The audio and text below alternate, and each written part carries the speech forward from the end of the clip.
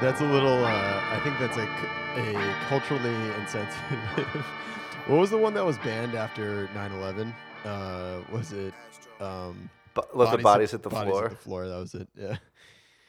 We don't even live. It's like we live in a time where the media and sound landscape is so different that there's no common song that we could think of that would be even banned at this point. Do you think there's gonna be a coronavirus song? Like, is there gonna be a U2 of Corona? Like a celebrity, Like a music, like when a galvanizing song that everyone can get behind that really sums up our collective struggle. maybe, but probably no. I'm It'll thinking Waka Waka maybe because it's gonna have to be like a globally galvanizing thing. It's something that like we have never done before as a species. Is there another example of global cooperation on this scale that you can think of? I mean, probably 9/11. Or No, like that was us getting attacked by a different part of the planet. I guess that's This is true. us getting a different part of our This species. is This is us- us getting yeah. attacked by a different part of the planet. This is like getting attacked by an alien or something like that. This Um, is essentially an alien invasion, yeah. I guess there's been coordinated responses to natural disasters like earthquakes or tsunamis, that kind of stuff. That's true. But this is a little different. This is also an invisible enemy. Well, it becomes visible when it's too late. It's an invisible Yeah, enemy. and this is also everyone has the same risk. Like natural disaster relief is definitely human coordination, but it's us helping someone who doesn't need it, helping someone who does need it. right. This is everyone. This is literally untrammeled, like 7,000 years of human civilization and technology pointed at one problem. Yeah. Like all of the machines that we thought were actually going to be the thing that killed us. All of us are unified together and trying to solve one problem, which is killing a thing, which I like our chances of doing. I think pretty good. I mean, I think you'd say that maybe now more than any other previous time that humanity has faced a plague, we're better equipped.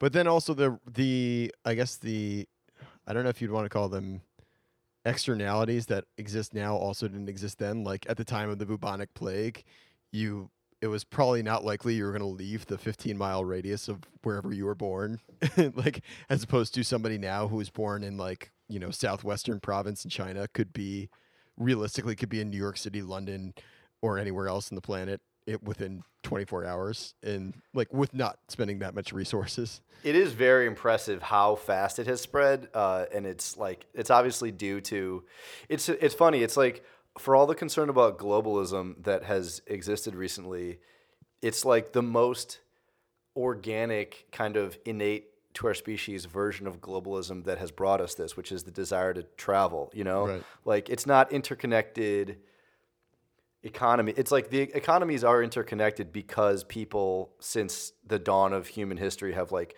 traveled to see other people and like leave their, Right. and it's that physical globalism that basically brought us this as opposed to any kind of coordination for control, that elites are doing. Yeah. Well, you could say though that the coordination for control is falling apart because as the Dow Jones Industrial Average is now officially below where it was at the start of the Trump administration. Totally. Which is pretty funny that you just in a matter of 2 weeks they just lopped off. They're like just like might as well go back to 4 years ago. I'm trying to resist the urge to really relish this in political terms because I think that this would have happened to anyone, to any administration. It would have been better. Actually, do you have any insight into that about the delay in political I will say response? that here's what I will say. I think we're going to have to go back and delete previous things we've had to say about the current governor of New York because I will say that his response for who he is actually has probably been it's been appropriate or like been most proactive of American politicians and people in political office. Governor Cuomo definitely is. I think this kind of crisis lends to his nature as the governor command and control. Yeah, governor windbreaker, always man on the scene for a photo op, but in this case actually for a legitimate crisis. As far as like the Trump administration, it doesn't. I mean, like they were the ones who were saying that like, oh, never 2 weeks ago they're like it's not as, it's a flu, No one could have seen it coming. Yeah, nobody could have seen this coming, even though we defunded the CDC and defunded other... Fired the pandemic team. Yeah, exactly. So did you see that he also said it was going to, it's going to vanish, like a miracle it'll be. It's going to just vanish. And it kind of feels like right now, with knowing what we know about the virus, that it's like a tsunami in the way that like we're kind of standing at the point where the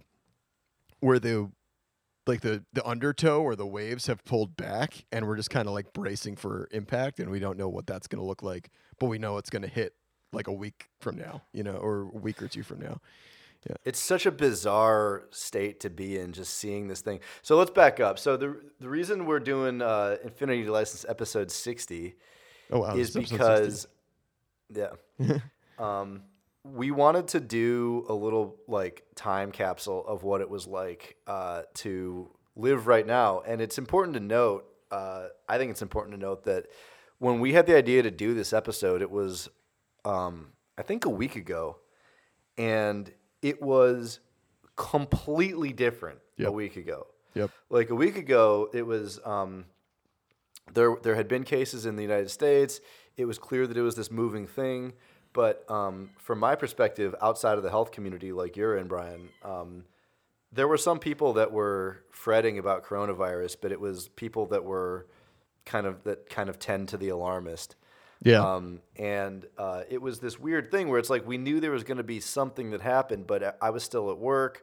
Most people, I think, were still working in offices, and fundamentally, like life was carrying on. But it was like this slow, like G-rated zombie apocalypse, like this like weird personal thing that we were like this threat to my body.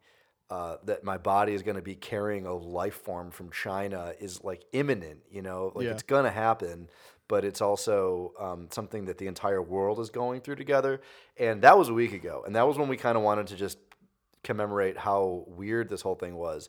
Since then, it's gotten just absolutely no one outside of the bounds of imagination that anyone could have foreseen. Yeah, it's crazy. I mean, it's similar in a crisis in the way that I think the reality of the crisis should have sunk in when the NBA, NHL, and MLB all suspended their seasons because those are just... That was the moment where I really got scared. Yeah, because you're like, okay, we know how much money is on the line in those things. Like, that's a huge portion of the American economy and American life. To just unilaterally suspend them was, I think, the real... signal to the greater public, like, hey, this is actually going to be a problem. I mean, the other thing that's interesting about it is it's a little bit more immediate and imminent, but it's before the crisis hit us. It's kind of like climate change a little bit too, right? Where it's like you can't really measure it until it's already happening, and then you're like, then it's too late to be happening. Does that make sense? Like where you're like, oh, I can't see, like, oh, maybe it's a little bit warmer, I don't know. Maybe it's a little bit colder, I don't know. Yeah, the ice caps are melting, but that could be a bunch of reasons, and we don't really understand it. Same thing as like, oh, it seems like people in China are sick, but we're not sick, so that's fine. Or maybe people in Italy are sick, but I'm not sick, that's fine. And people in China get sick all the time, so like, oh, that's not going to affect me. It's like I've heard about SARS, and I've heard about H1N1, and I've heard about all these other things, so it's like it just seems like a thing that happens every 5 to 10 years. And then the reality that you're like, oh, okay, there's actually people in my community that have been diagnosed, or maybe people that have already been sick and had it that like we don't know about.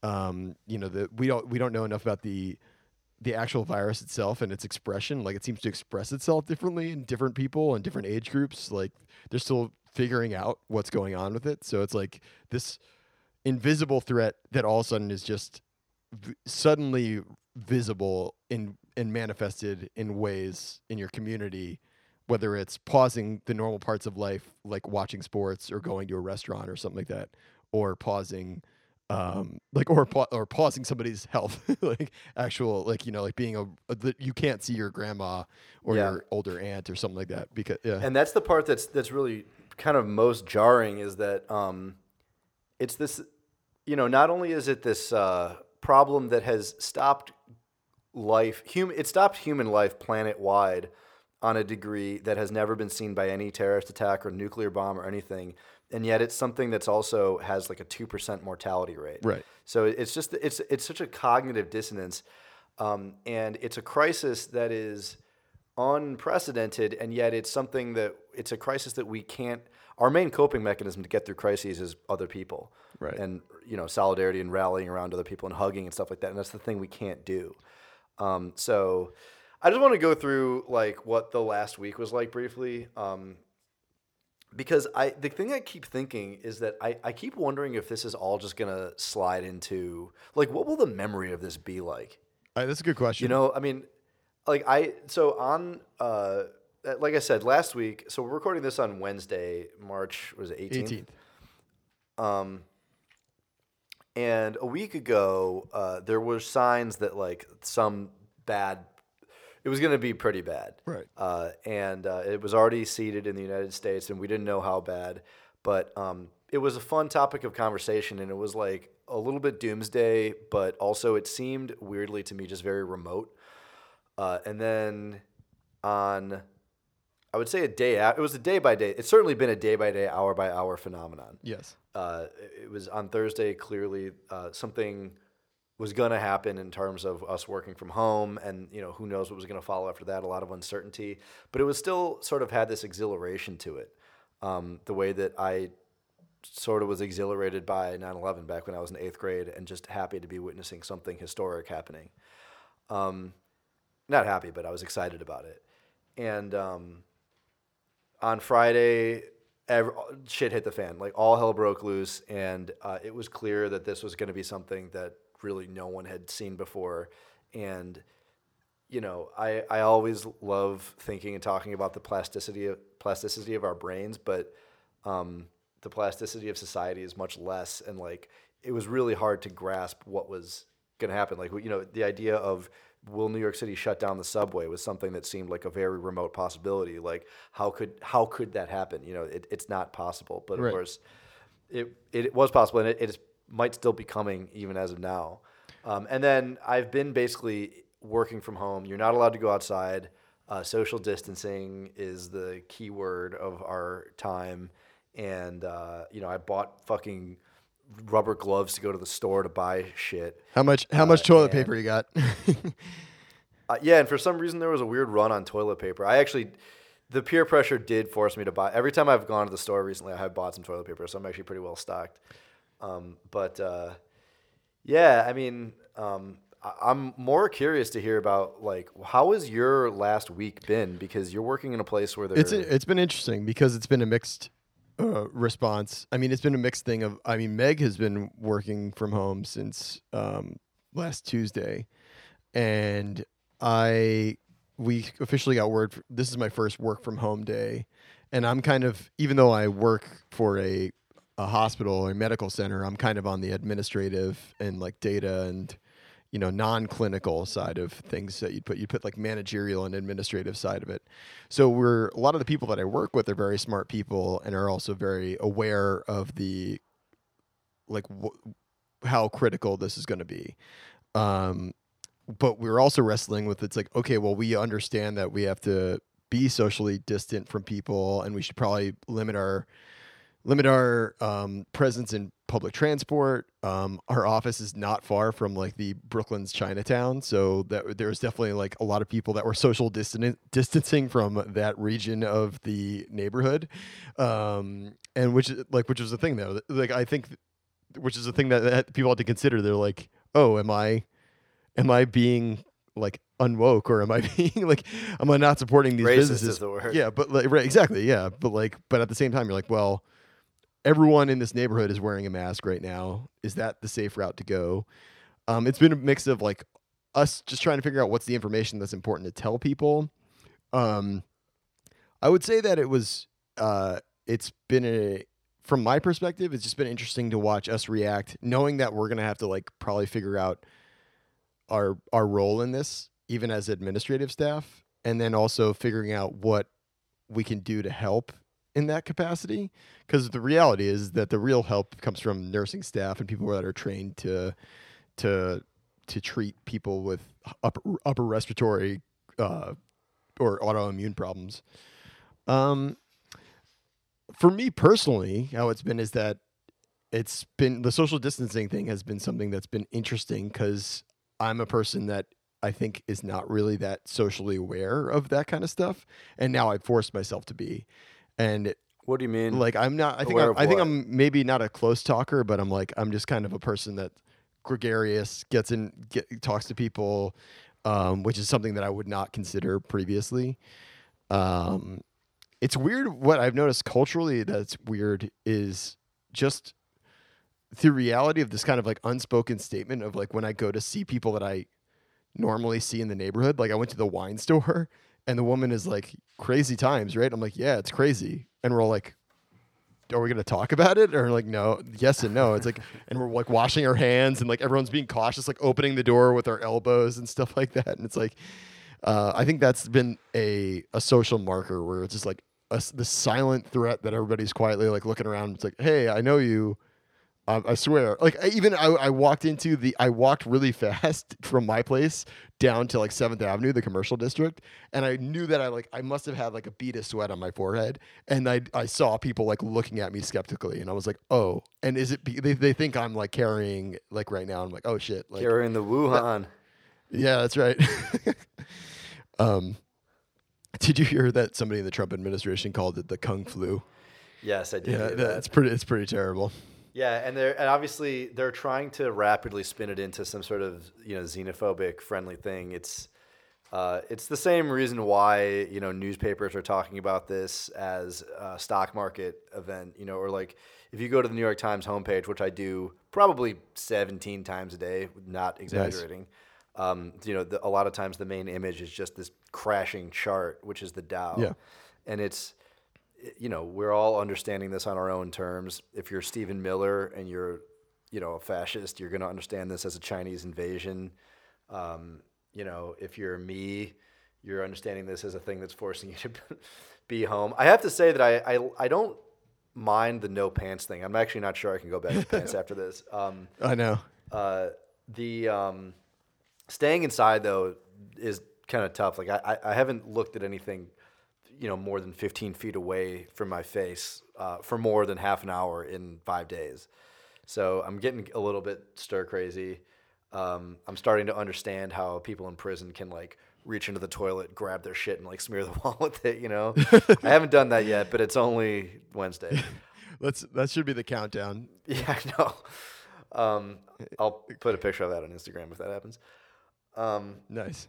Yeah, I don't know. I mean, it's like I think it's made me kind of reflect on, when Trump got elected, it was this weird moment where you realize that, like you're a huge like Civil War fan, and we always talk about how there's this, most of this country's history has been lived with us without the stability that we currently have in the post-war period. Which, by the way, this may well end the post-war period. I mean, if 9/11 wasn't, or like the fall of the Berlin Wall, or whatever historical event you want, if this ends up being like another depression, then it'll basically just be a 100-year bookend on, and we'll have to start new with something else.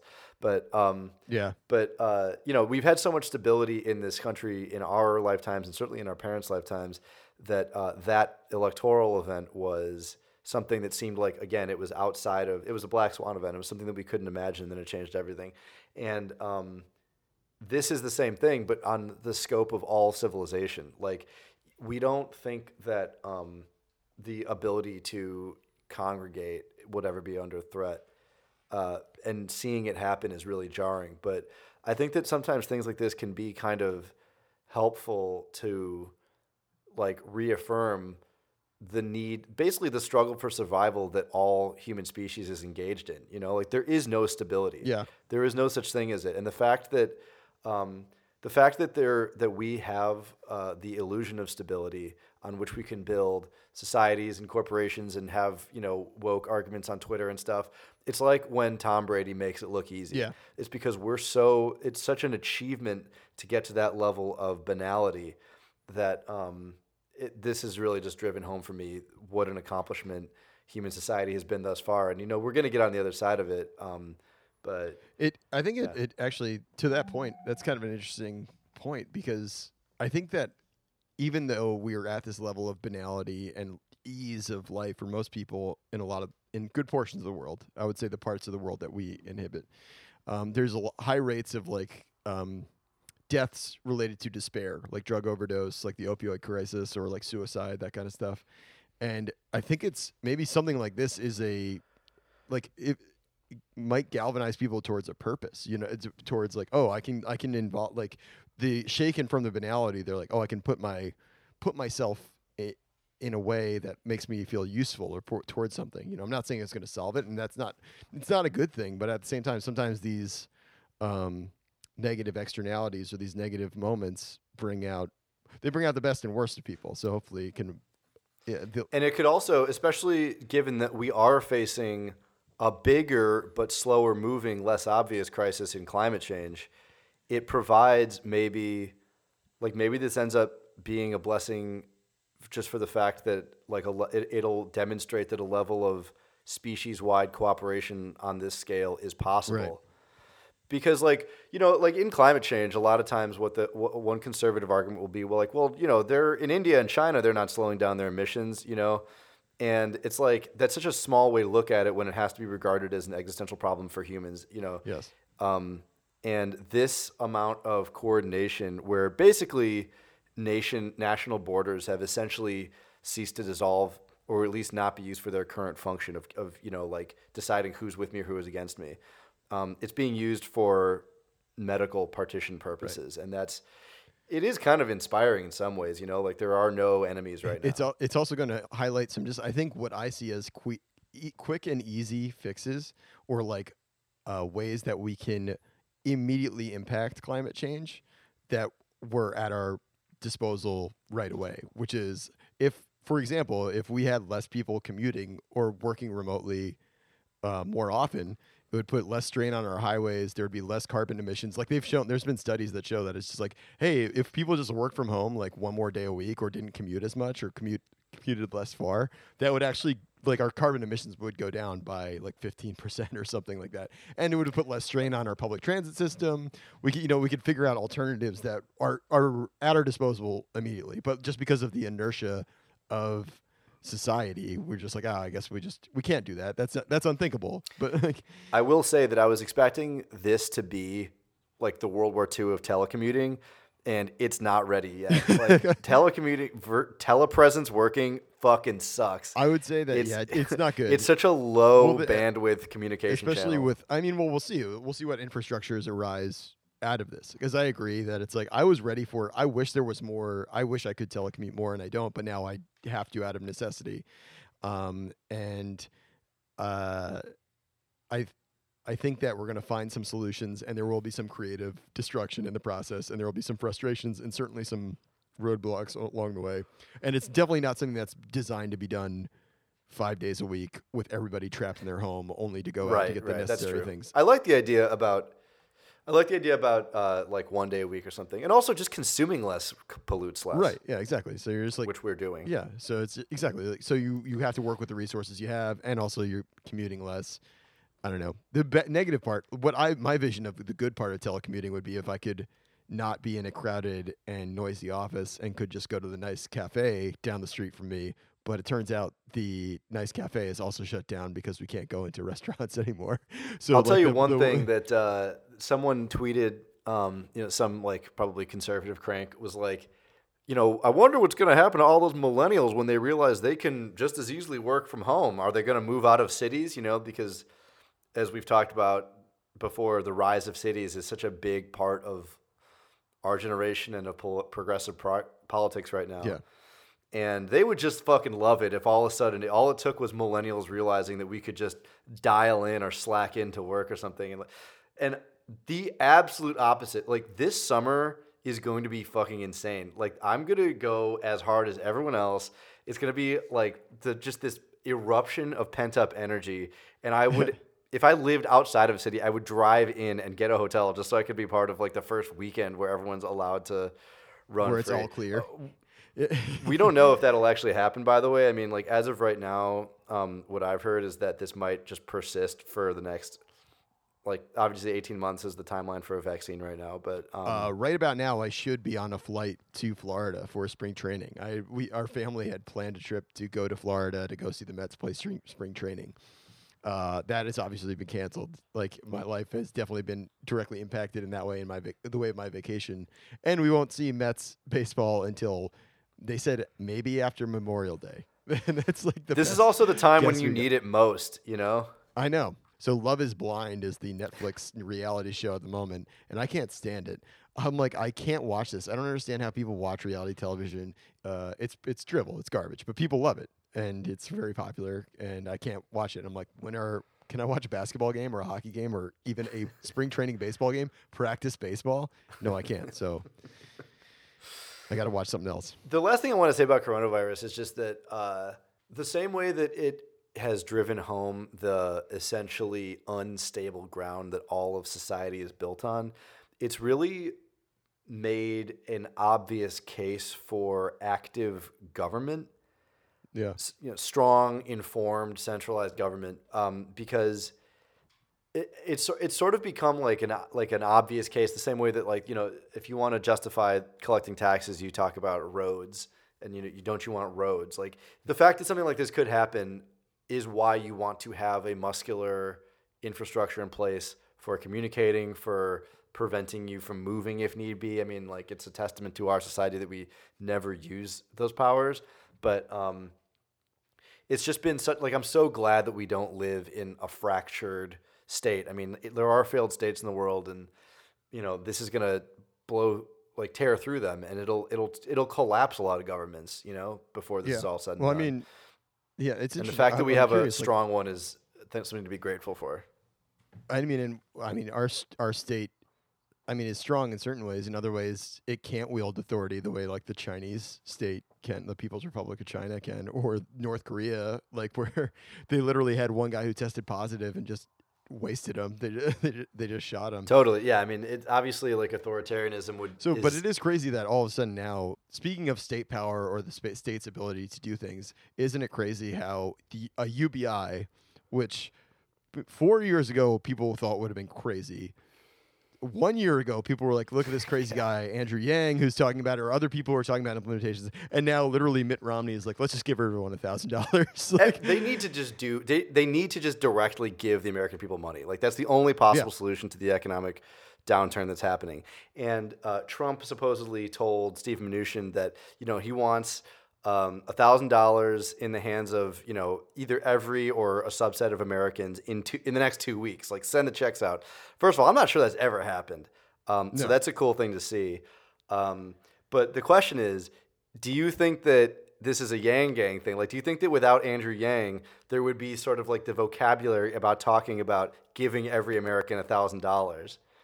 It's almost an arbitrary amount of money. Yeah, I think it's definitely. I think you could trace it back to him. I would guess. There's no way to actually figure that out, but like I think he kind of floated that idea, and he had enough of granted a fringe support, but I think he put it into he injected it into the bloodstream enough that now that's where it's getting picked up by Trump as an emergency measure. Right. And again, I'm not a Yang supporter. Everyone knows who I supported, but. I like him. I think he's got smart ideas, and I think there's certain elements to him that make sense, and that I think he's on to something. So I don't, I think he seems like a nice guy. So couldn't help but notice you said supported. I said support. Maybe I did. Maybe that's a Freudian. All right, let's talk about it. Yeah. Bernie is likely going to be dropping out of the race pretty soon. Yesterday was the basically hammer blow that like killed his candidacy. Brian and I went canvassing for Bernie in New Hampshire. I liked Bernie. I think probably ideologically Elizabeth Warren was my closer candidate, but I really appreciated a lot of things about his campaign, and Brian was all in on it. So with his, I'm just going to say, like, departure from the race imminent, do you have any like epitaphs to offer? I will not say, of course, by the time this goes, by the time this is published, things could have changed. But I said the metaphor I used to you last week was that after Super Tuesday, we were down by 3 runs going into the 8th. Now I'll say we're down by like 8 runs going into the ninth, and that's how I'll leave it. So I won't officially say anything about it being over. I will say that he still will always have my support. I think just the level of, to me, what felt like honesty, policy forwardness, thoughtfulness. I think a lot of his ideas, particularly my hobby horse idea, which was a single payer Medicare for all system, is highlighting or manifesting the problems. It has been manifesting the problems that it's had over the past several decades, but now in the face of this global pandemic crisis, we're going to see a lot of gaps in the system that we already knew existed. Part of me kind of hopes, it's kind of malevolent, but part of me hopes that the U.S. is just like way harder hit by this than other countries because we don't have, like the NHS was born after, the UK got bombed by Nazi Germany, and like building out of the rubble of that was, they were like, okay, let's, recommit to democracy. And that part of that means, guaranteeing healthcare that people pay into. And if this is really going to be a generational crisis, I think it has the opportunity to solidify the need for essentially modernizing our healthcare system into a healthcare system. Yeah. I agree. And it was frustrating in particular because in the debate on Sunday night, Joe Biden said, look, Italy has a single payer system and they're doing terribly. And it's like, dude, that's like, to me, that was such a slap in the face to so many ideas, but to anyone who supported the idea of a national single payer system or Medicare for all system, and also real slap in the face to the nation of Italy that is going through a very hard time right now. Because the claim is something that has to be contended with. Would coronavirus be better if we had a national healthcare system? And it's way too early to say that that's not the case. I think that it will likely prove out that because of the major gaps in healthcare coverage in the United States, we'll suffer worse than other countries. And what happened in Italy was, yes, there was an outbreak. First of all, other countries that have national healthcare systems are managing it way better than Italy. So, I don't know that the Italians do anything particularly that well. So I don't know if that's like the best case. But I also know that they reacted decisively and they shut everything down. And what he's regarding as right at this stage, and essentially a still early developing thing, which is just mind blowing to think of that it's not even close to peaked yet. Italy has shut down, yes, but they've also managed to mount a response to it that was actually more commensurate to it than we have. This thing is going to tear through our society. Right now, it's this weird specter where the only people that have gotten it are part of like this international traveling class of essentially rich people that have given it to each other, which is like why Bolsonaro's aide got it. Probably, that class is probably more afflicted than people in like inner cities, but it will get there. And once that happens, I'm really not looking forward to, all of the generous stimulus and stuff that's being debated now. It's going to be fought tooth and nail by people who are going to turn this, 7 months from now, after this is a grinding, no longer interesting issue, into, why should I pay for people that can't be bothered to wash their hands? You know how those people are. It's going to be a class, racial issue where poor people are uniquely left to, there's no way this doesn't end up impacting the most vulnerable. And that is going to be uniquely American. So to say that... but maybe it won't. Maybe it will be the catalyzing, like the bomb. Sorry to cut you off, but maybe it will be like the catalyzing force, like the UK getting bombed universally and like blitzkrieged, just being like everyone of every race, class, and creed just realizes like, okay, we got like we and we need. Well, and it could on the other side of it maybe. And the thing that it will drive home is that the idea that right now our healthcare system is this kind of like Thatcherite, there is no society. I have my healthcare coverage. If you don't have yours, that's your problem. Get Medicaid. But this is really driving home that the society is built on human bonds, and human bonds are what's transmitting this thing right now. And the illusion that there can be some sort of market transactional approach to healthcare when what really needs to be regarded as healthcare on the level of society. This is a palpable illustration of that. Right. And circling back, actually, it's a palpable illustration. And I think in one way that it's going to manifest, and circling back to my preferred candidate, Bernard Sanders, is that I mean the people that are going to experience job loss right now, which means the loss of uh, health insurance for some people, are going to experience that acutely. And yeah, maybe they'll get guaranteed coverage for COVID-19, but that doesn't. But you lost your job, and now there was no backstop for you, and you lost your source of income and your health insurance, and which is why it's dumb. It's an accident that we have our jobs are tied to our health insurance in the first place. It's just from the last global cataclysm known as World War II. That's what it's left over from. So now maybe people just realize it's like, oh, maybe this is a rickety bad system, and we shouldn't tie employment to healthcare to employment, because all of a sudden we never anticipated a scenario where all of a sudden a huge sector of a service-based economy would lose their job, Right. And that just happened. Yeah. Yeah, So and it is happening. I mean, some of our customers who are restaurants are saying that 9/11 was a shock, but this is way worse because there's absolutely no end to the timeline. right, Back then it was galvanizing and people came together and wanted to support local businesses and stuff like that. And now you can't. right, So it's yeah, yeah. I have two things to say about the Bernie kind of having to. I think it was probably an honest loss. I think the country is easily spooked, and there was certainly a mounted effort from the establishment that I have come to increasingly hate. They're like trans Republicans, they can only see the world through the propagation of their own privilege, but they don't know, they're just guilty about it. Like they don't really understand what would help working people, I don't think. And so they think that like the country is just not ready for someone who actually speaks to the little guy.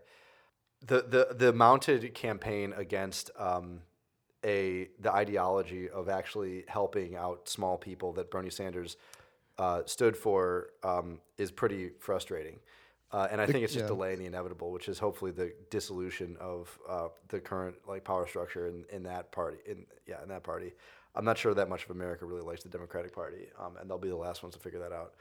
The other thing is that. I just think that it's so fucking stupid that we, for months, have been living in a world of 25 candidates running for president on the Democratic side. It's a uniquely bad and vulnerable president in Trump that nobody likes. I mean, literally, 2/5 out of the country likes him. And there's been over 24 people running. For months, it has been like polite party conversation to say, so who's your favorite candidate? It was just so thoroughly in the mainstream. And yet I haven't even cast a ballot yet. And all of a sudden the race is over and it's down to one of the probably bottom 3 worst candidates in the race. Someone who is obviously senile, who inspires no one, who has no natural coalition. And it's just such a testament to how bad the primary system is that out of so many options, we ended up somehow immediately settling on one of the worst ones. It's really, I agree. It would be very frustrating if the primary doesn't get to, the primary stage doesn't get to New York, and I don't even get a chance to cast my protest ballot vote for Bernie Sanders. I mean, honestly, it would be the same thing. Just like write him in at this point. Like, yeah, that's true. Maybe I should. But at the same time, yeah, I agree that it's to your point about like the Democratic Party being this kind of completely out of touch. I mean, Mitt Romney was the one who proposed putting on in a bill $1,000 in every American's pocket, and that fed its way up to Trump. Sherrod Brown and Nancy Pelosi wanted to means test that money. And it's like, you dummies, like you're scoring an own goal. Like just give everyone they're gonna see the Trump bucks come in, like the Yang bucks, and you should be able to score this one. Like you have a president who's fumbling a global pandemic and the worst stock drops in the history of the stock market, essentially. And there's still a outside chance you might lose. Like there's probably a chance. There's a 50. It's a coin I toss. think it might 50-50 even be chance. better than that, honestly. Joe Biden, Yeah, yeah. we'll see. Just the settling for the default is what really bothers me about it. I mean, Yeah, right. But we'll see. I mean, like Trump has just such a loyal base of people that just love him, and then people just don't pay attention. They're just like whatever. Like from what I learned from volunteering from Bernie Sanders, I called a woman in South Carolina who's clearly a black woman. I could tell from her name and her voice. And I said, "Hi, my name is Brian. I'm calling on behalf of the Bernie Sanders campaign. I want to know if you're interested in Bernie for president." She's like, nope. I love Trump. And I'm like, okay, well now she's like, I love Trump. And I'm like, okay, I gotta ask you why. Now I'm going off script. I'm like, okay. Yeah. And she goes, all I know is I just see him on TV. He's funny. I like him. And I just like that. And then I turn on my music and that's all I care about. And I was like, okay. And I think that that highlighted to me more about the American electorate than yeah, for anything sure. else. That's so true. I met a super Trump supporting, very Indian guy, had recently immigrated from India. Oh, and he was just big. the most racist, xenophobic guy. And I'm like, do you even get it? Do you get it? Yeah. Anyway, I mean, who am I to say that someone doesn't get it or whatever? But I don't think he does. Okay, so let's wrap up by talking about a positive story. Let's do it. You are about to turn the Christ year. That's right. 33, and based on a one-time Infinity License guest, Allison Kuzer, which was over a year ago. You resolved to, in the last year before your birthday, read 33 books before your 33rd birthday. Since your 33rd birthday is about a week and a half away, I just wanted to see how you have changed as a human life since then. Well, let's just say that this pandemic couldn't have come at a better time for me to be forced to read because I'm very behind on my goal. So I'm probably going to get maybe just over half the way to my goal. Still admirable. Yeah, so I'm about I'm reading 2 books simultaneously, so I'll probably get to 16 or 17. As far as books that I like to read, well, I learned it's interesting. I kind of set my accountability on the books that I read is that I would post them to Instagram. So I'd post them as hashtag #BriBriBooks. And that was kind of my outward accountability to the people that were following books that I was reading. And I found that I think I like books that are a little bit more informative and actually have something to say about society than novels. Novels kind of don't drive me that much. Posting definitely kept me accountable to a certain point, but then also that kind of limited what I would read because I'd be like, ooh, do I want to post about this? Do I want to post that I'm reading? What's a controversial? I didn't really choose anything too controversial because I was like, oh, am I going to pick a book? Oh, that interesting. might, Yeah. Might bell get people curve. upset. So yeah, exactly. Yeah, exactly. I wouldn't read that anyway. But exactly, if I was just gonna be I'm gonna read that, Picturing or you I'm just gonna read the Quran. sneaking under tented your bed sheets with a flashlight, just reading the bell curve. Yeah. But I will say I did learn. I learned a lot. I mean, about climate change because I read *The Uninhabitable Earth* by David Wallace Wells, and it's. Oh, I heard that's book. fucking terrifying. It is terrifying. And it impacted me. I think I'm slightly more eco-conscious, but not to the extent that I should be. The best book that I read, or the most fun book that I enjoyed the most, was *Chaos*, the one about Charles Manson, the CIA. That was by Tom O'Neill. It was all about how the Manson murders may have been affiliated with the CIA op, and if you know me, you know I love that one. Listen Liberal was very relevant to what we just talked about. By Thomas Frank is great. It's basically the follow up to What's the Matter with Kansas. I will say the worst book that I read was Zucked by Roger McNamee. The book about Mark Zuckerberg. Why was it bad? It was a little self-indulgent. It was mostly about not Zuckerberg, but about Roger McNamee. It was a little bit of him pumping himself up, and he was like, "Oh yeah, was this VC San Francisco guy that was he's kind of he's actually would be a perfect audience for and who would learn something from reading Thomas Frank's Listen Liberal." What is Listen Liberal about? It's about how the Democratic Party lost its base of working class voters and is too focused on means testing and kind of problems of the elite liberal class, and not focused on the kind of programs that will actually consolidate their base and make them appeal to working class people. Kind of tracks from like the Reagan Revolution to today about where they lost their way. Talks about a couple other points in the road. Bill Clinton taking a shift towards capital with NAFTA, and then Obama maybe taking a pivot towards like Silicon Valley, chasing Silicon Valley money, and leaving behind some stuff for the working class of America. But I think for Lenny, I'm going to recommend that one for you. I only have it on Kindle though, but I think you'd really like it, and that's an easy read. You'd finish that way faster than The Power Broker. Well, I'm going to do both since I, like you, Brian, and like you, dear audience, have nowhere to fucking go. So, yep. On that note, I hope to see you again in person. Actually, you know what I hope to do is go hang out on your roof at some point. I don't know when we'll get a chance to do that, when it'll be safe to interact, but I look forward to that. Hopefully soon. Yeah. To everyone in the future, if this seems completely tone deaf, just remember that right now things are okay in New York City. We're just a little nervous. Yeah, we haven't started eating each other yet. Yeah.